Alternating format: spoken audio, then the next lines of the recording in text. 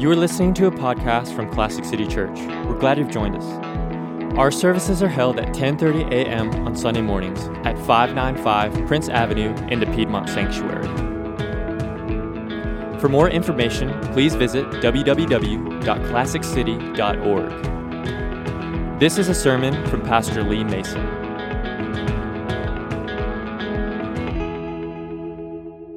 Last night, my wife mentioned to me, now, are you going to say anything about what happened this week?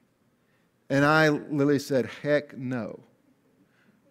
I don't know about you, I am so tired of politics. I can't, thank you, my friend, I can't spell, I don't even want to spell the word. I think politics is now a four-letter word to me. It's just, I mean, I'm literally so tired. I'm so glad we had football this fall. But yeah, literally, you watch a football game, and then you have commercials. Literally, that trashes one senatorial candidate, and then the next one trashes them back. And you just, like, we literally have had to watch this. $480 million were spent in the last month to persuade us how bad the people that were running for Senate were. And it's just been a terrible thing. And then, of course, the events this week were, were just awful. And there's no other way to say it. They were awful. I remember after the election preaching a sermon here from Timothy, and I was very concerned with these ideas, these allegations of voter fraud, and I get particularly concerned. I don't really care what politicians do because I think they're just full of it. I get really concerned when I see church people affected by it. And I see how the church is. And I see Christians kind of holding on to their hopes that this is going to get reversed. I remember talking to a really good friend of mine, people I respect, who was telling me last week, we're holding out till January. The Lord told me to hold out till January 18th. That this will get, and I said, hell, he did, huh? The Lord did. That's really wonderful. It's not you just made it up. It's not just what you want. The Lord told you, huh? It's really great. And we live in this is a very bad time. And it's been a very bad time for our country for quite a while. I have a good friend named Bob who lives in Atlanta. And we met him when we lived there. His family and our family were very close. His wife and Lisa were very good friends. They had two kids, went to the same school. Ours went to, they're both the same age. They had two girls, the same age as my two boys. We went to church together. Real strong believer, great guy. He was a graduate of Ole Miss, got a degree in accounting, and was practicing accounting with one of the big firms, did really well. Went to Harvard and got an MBA. And in his late 20s, he teamed up with four other men, strong Christian men, and they started a high-tech company that grew and grew and grew. When I was in Atlanta, they had over 5,500 employees. He was, at the time, getting there, doing all the groundwork and paperwork for them to take the company public. They did that successfully. A few years later, they sold the company. He did real well. Didn't work for a year. Probably never needs to work again, but he just didn't work for a year. And every holiday I would go and eat lunch with him and visit with him. He's helped support our church, and he's a dear, dear friend.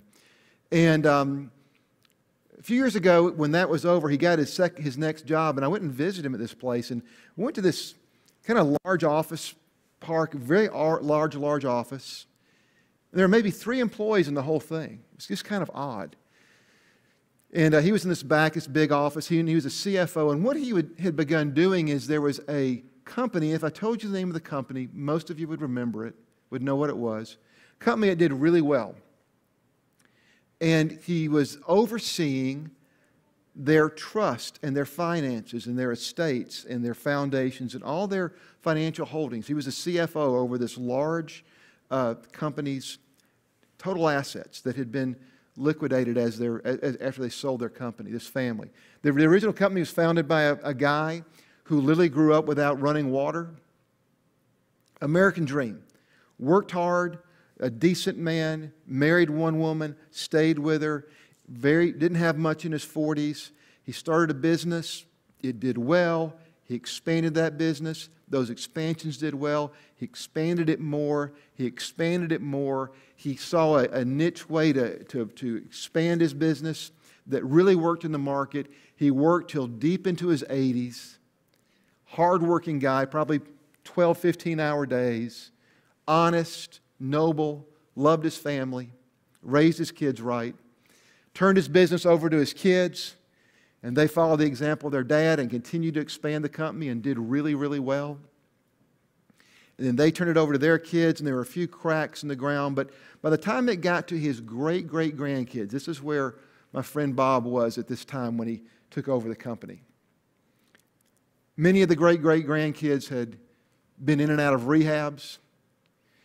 They were fighting, infighting, and this family, this man had left this huge estate worth billions of dollars. Billions. And he wanted to go to educate his ancestors. He wanted it to go to, help them get started, help them in life. He wanted it to go to all kind of charities and do all kind of good with it.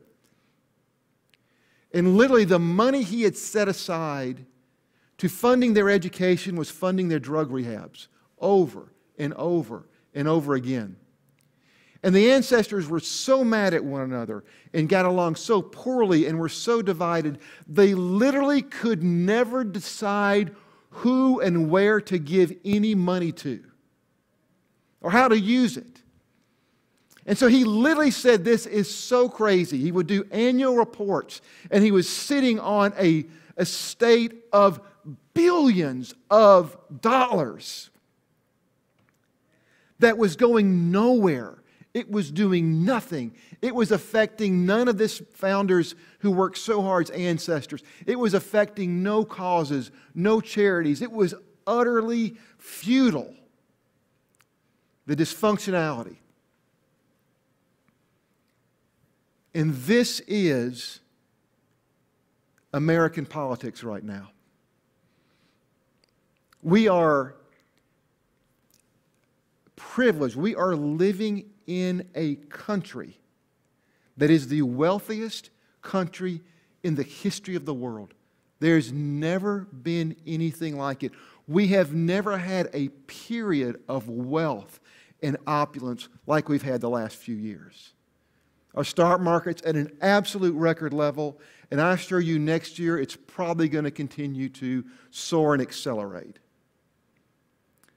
I was with Gator yesterday, and we were talking about what it would be like 10, 15 years ago to live like we live now. You realize how rich you would have to have a phone in your car that you could call somebody? Poor men are given those by our government. You realize what it would be like to have a big TV with a perfect thing? Everybody in our country has those. Think of the things we have. Think of the opulence. When we go to Liberia years ago, we've been there and we sit there and talk to their students, and they can't believe what we have in classrooms, what our government gives people in the ways of education. It's absolutely incredible. Yet we are, with all this wealth and all this power and all this going for us, we are absolutely, pathetically dysfunctional. We can't go anywhere. And it's just tragic.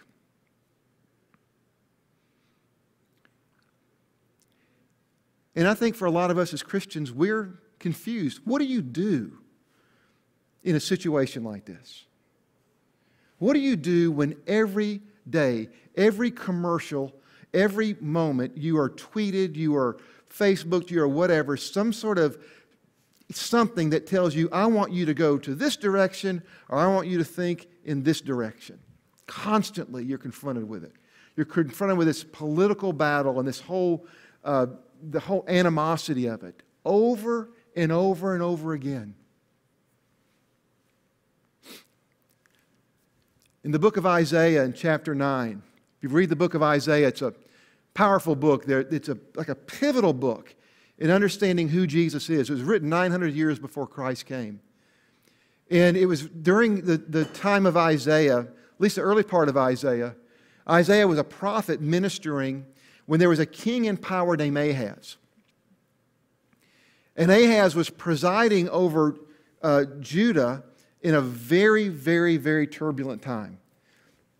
What was happening is there was a massive ancient Near Eastern power, the Assyrian army, led by a man named Sennacherib, who was systematically conquering the whole ancient Near East. And when he would conquer viciously.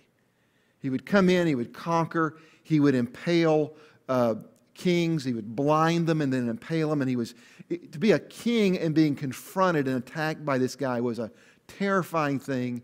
And in Judah, there was the northern kingdom of Israel that had kind of backslidden.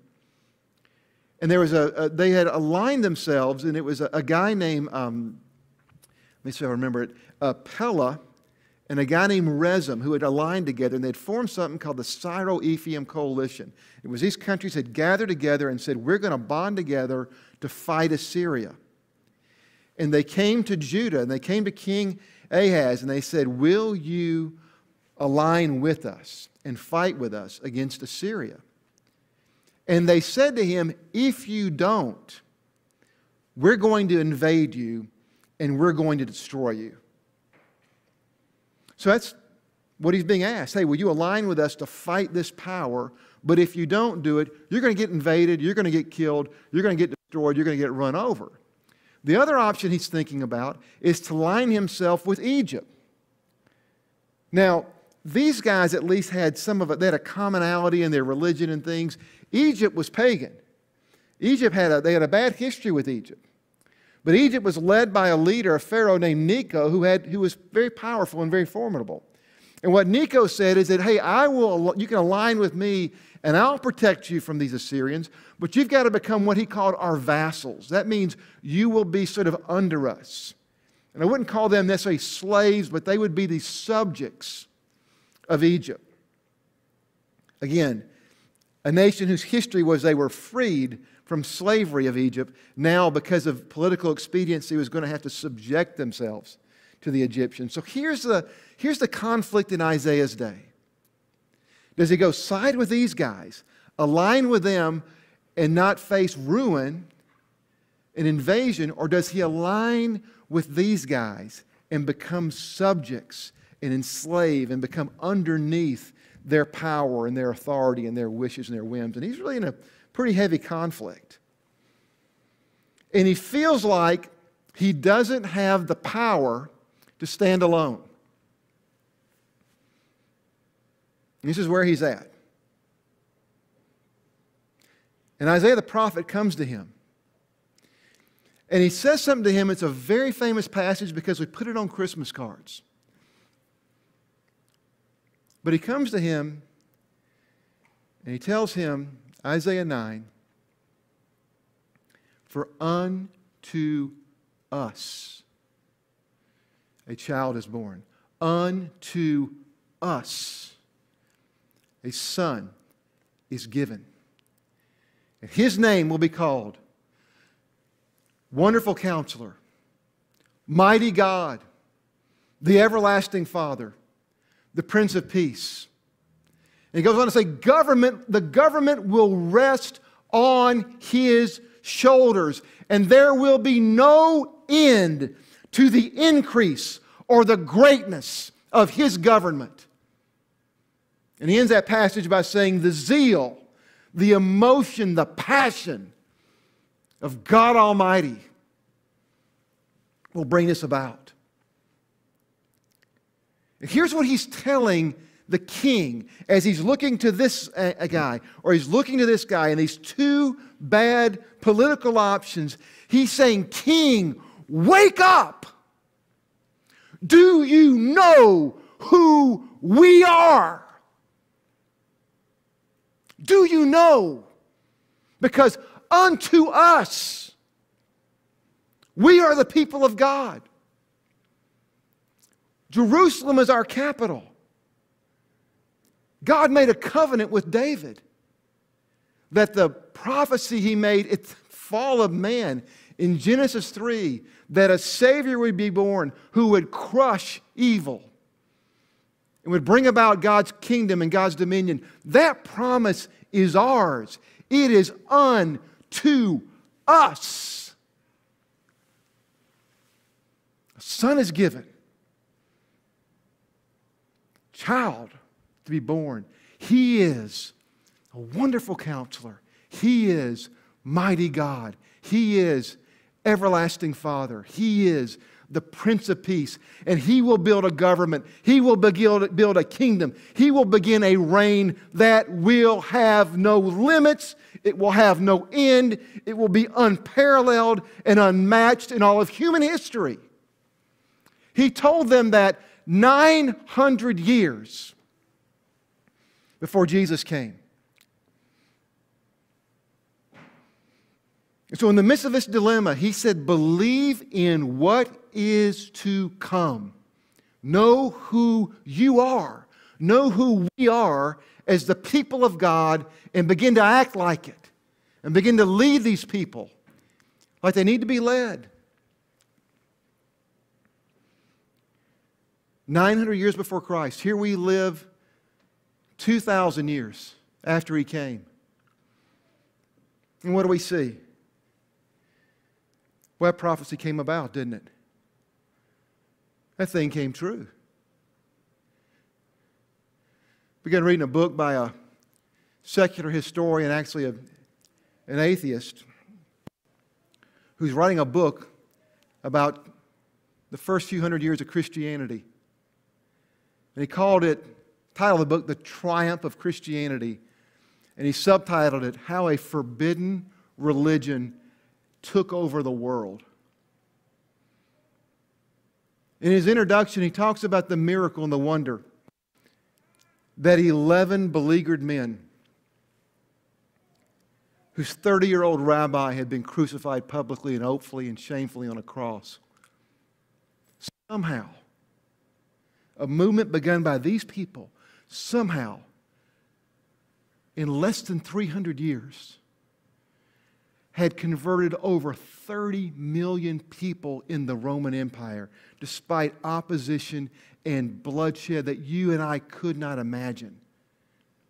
How did that happen? That's over a third of the Roman Empire. How did it happen? That's before Constantine. How did it happen? You know why it happened? Because He's spectacular, and He's marvelous, and He's incredible. And what Isaiah was telling Ahaz the king, he says, look, believe in the one who is coming, who's given to us. Because He's a wonderful counselor. He is mighty God, the everlasting Father, the Prince of Peace. There'll be no end, no end, no end. His government over His peace. There'll be no one like Him, nothing like Him in all of history. You know, I remember when I was a young dad back in Atlanta, my two boys loved the Lord of the Rings trilogies. Anybody read any Lord of the Rings, Tolkien? People here, several of you, I can see it in your eyes. You just glisten and glow when I just say the Lord, just say the book, and just you can see the glow, see the light come on. That's great. And both my boys are avid readers. They had read those books when they were very young, all the way through, several times. And when the movie came out, we couldn't wait to go. And we went like first night to go see the movie. And I was like, oh, you know, I'd heard of the Lord of the Rings. I'd heard Tolkien. I don't read fiction. I read too much nonfiction every week to read a fiction book. It just doesn't appeal to me at all. No offense to you that do. I have no desire to read a novel, something that didn't happen. It just doesn't appeal to me, for good or bad. It's just not my thing. Anyways, but we went, and I remember going to the first movie. It was 3.5 hours long. Yeah. And I just kept thinking, this is just one monster after another. There's a guy that's like the fire monster, and then there's the lizard, whatever, snake out of the, I just thought, I'm just like, this is just one monster after another. And I fell asleep during it. And, and then, and I was like, okay, Lord of the Rings. And then the second one I remember we went to, and it didn't, it was again, a matinee, Friday afternoon, it just came out. I took both boys like a good dad, and we sat there. And the only thing I remember is the trees. Remember the trees that came to life and just started fighting? I'd never thought that one up before. I thought, that for special effect, that's a pretty solid special. But I didn't get where it was going. I didn't get the story. I didn't understand what they were talking about. And then the third one came out. And I remember it, and there was a scene where I got something. And what happened is, you remember Frodo was entrusted with the ring. Remember that? He had the ring. He was carrying around the ring. And he was trying to destroy the ring because if you put the ring on, it would corrupt you. Remember that? It would make you a bad person. Gollum had the ring for 200 years, and it turned him into a monster. And you wanted to get, and Frodo was trying to just destroy the ring forever. But Frodo did something in the third one. What did he do? He put the ring on, and what did the ring do? The ring turned him into a monster. And there's a ring that exists among humanity, and it's called power.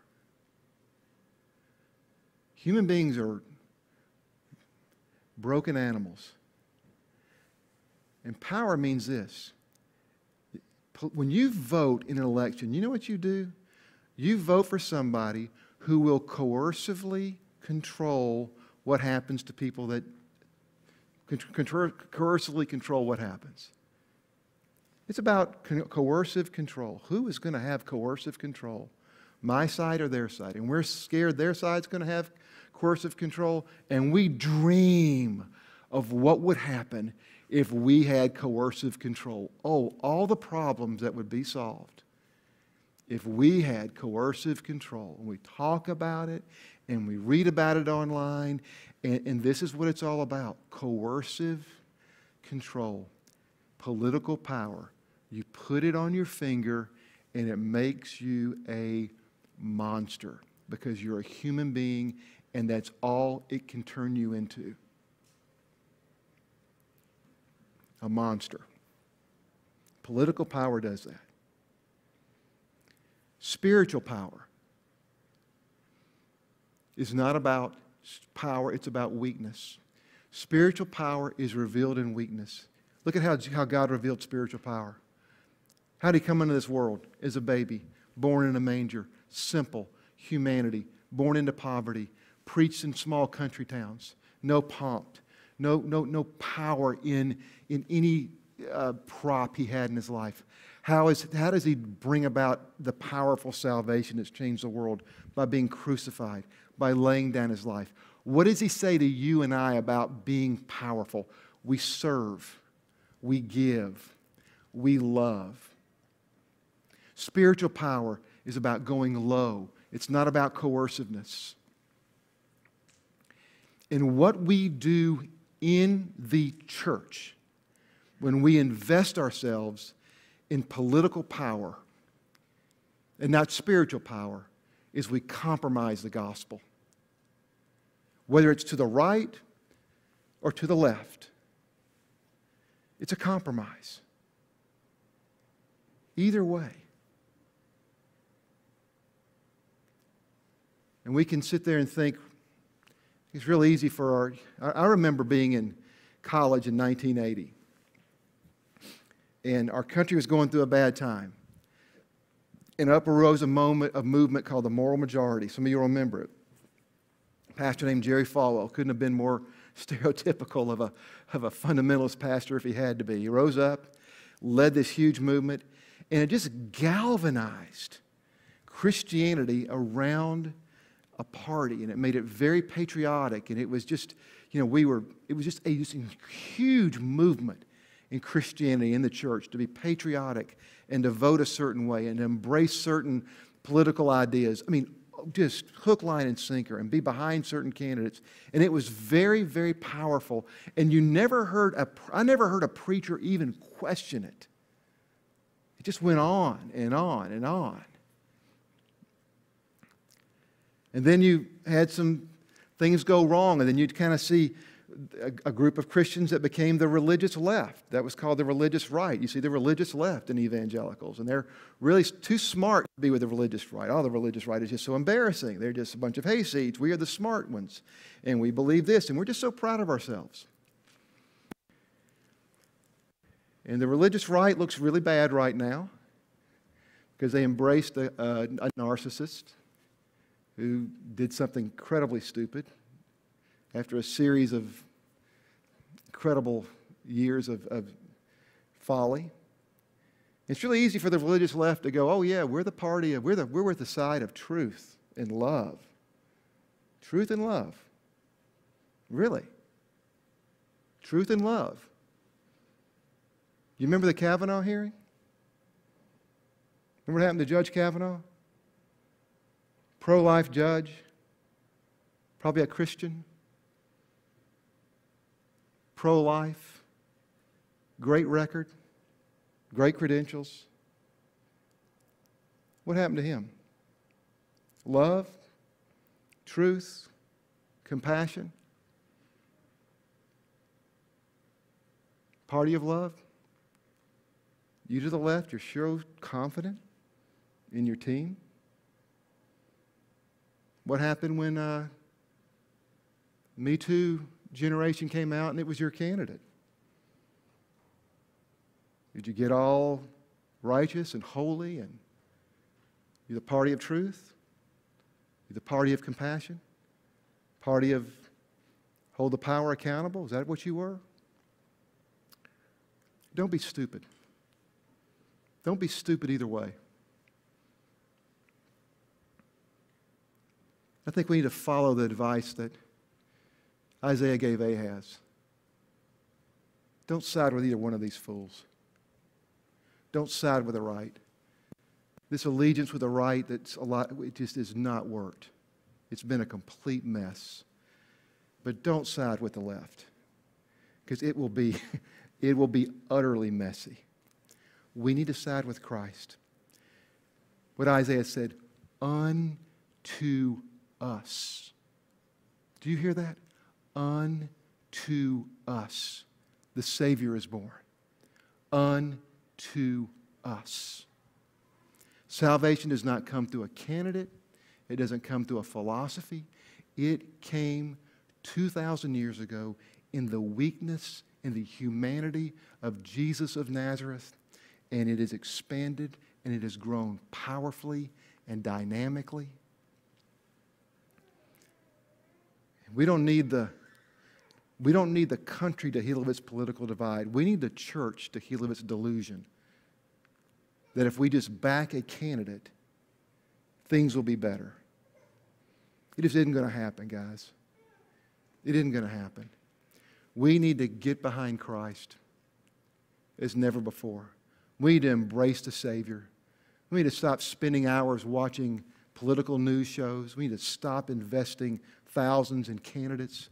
We need to stop reinforcing our own biases and conversations. We need to stop dreaming of how ideal the world would be if everybody would just embrace what we think. We need to start following Him. Today, in 1884, South Korea had no Christian presence at all. None. The first Protestant missionary in decades and centuries went there in 1884. Within 100 years, the 10 largest churches in the world developed in South Korea. Today, there's a church in South Korea with over 1 million people in it. In 1949, when the Boxer Rebellion happened and Mao Zedong came into power and China was overthrown by communism, there was 4 million Christians in all of China. And the 4 million were persecuted viciously. Many were kicked out of the country if they weren't executed and killed. Today in China, there are over 80 million born-again Christians. You know where Christianity is growing the fastest today in this world? What nation? It's in Iran. In Iran.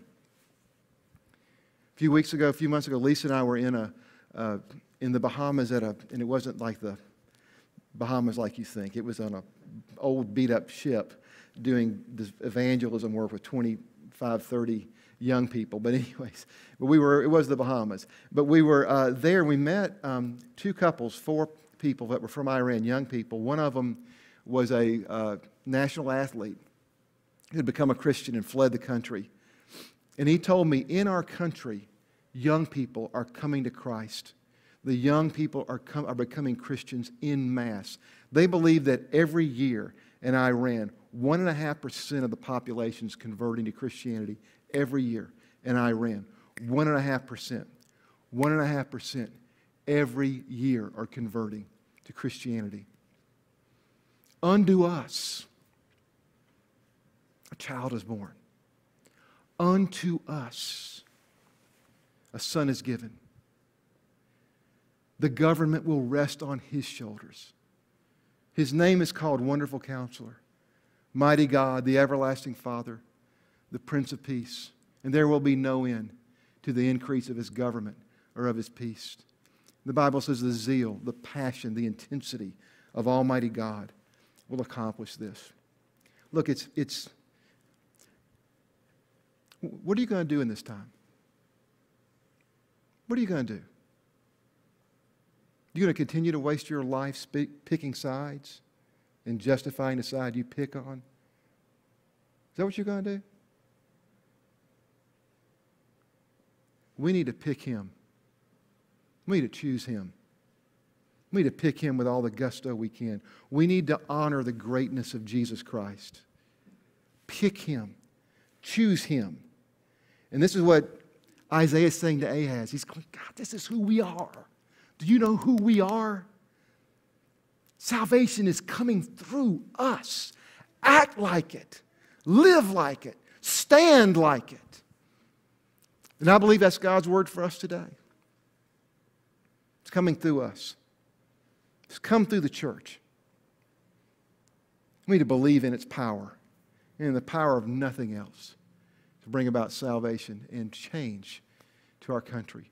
We don't need to pray for our country. We need to pray for the church to do nothing but awaken to the greatness and the sufficiency of Jesus Christ to bring salvation. There's nothing like him. And that's my prayer. And that's where I think we need to be. Let's pray together.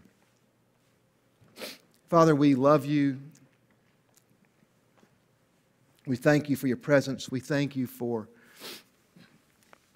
Christ. We thank you for his sacrifice. We thank you that in him, through weakness, you released a power that has transformed our world. Lord, help us to not align ourselves with coercive power. Help us not to align ourselves with solutions that are political, where we're making people do things they really don't want to do to create a structure that improves things. Help us to align ourselves with the power of the gospel that transforms people from the inside out. The power you unleashed on this world, the power that brought the Roman Empire to its knees, the power that is transforming Korea and China and Iran, the power that would touch America and change it in a powerful way, would change our city in a powerful way. Help us to align with it.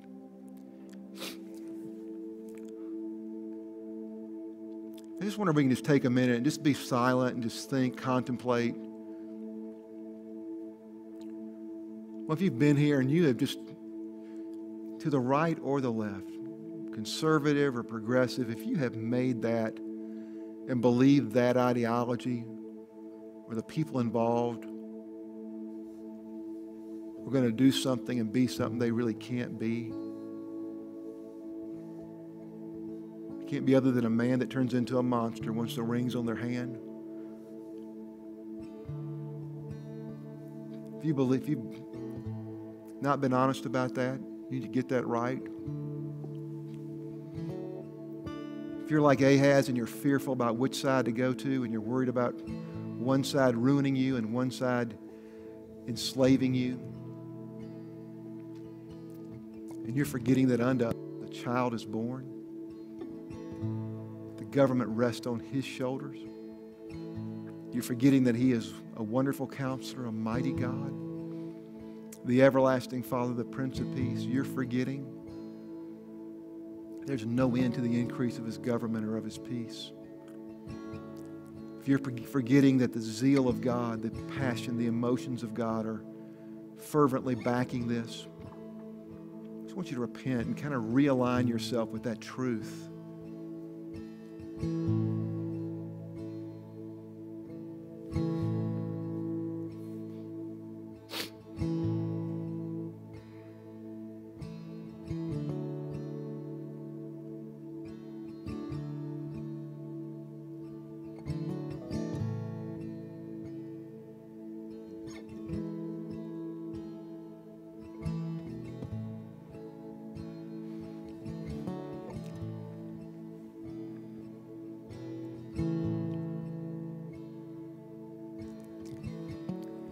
Father, I just thank you that as we are going into 2021, into a new year, that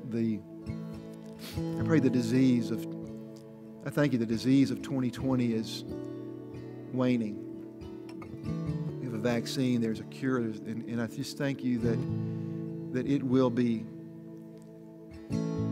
put behind us. The physical, medical disease that has plagued us.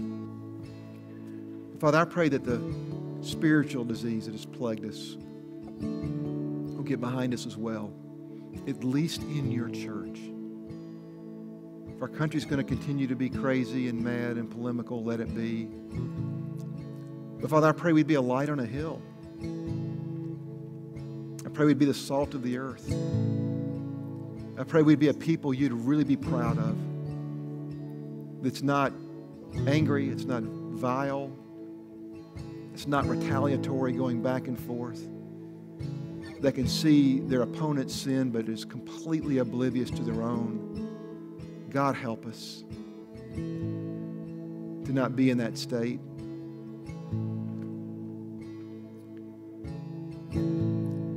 Father, I pray that you just unite our hearts to love you, to connect with you, to just want to be with you, to find you more interesting, to find your word more interesting than political blogs or opinions that affirm what we want to be true. Just may it free us from all that, Lord. Help your church to be functional and clean.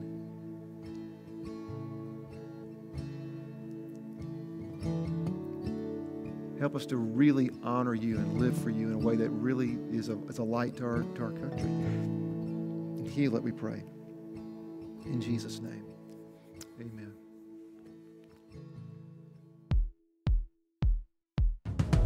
Thanks for listening to this podcast from Classic City Church.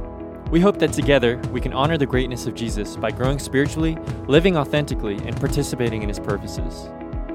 For more information or more sermons from Classic City Church, please visit www.classiccity.org.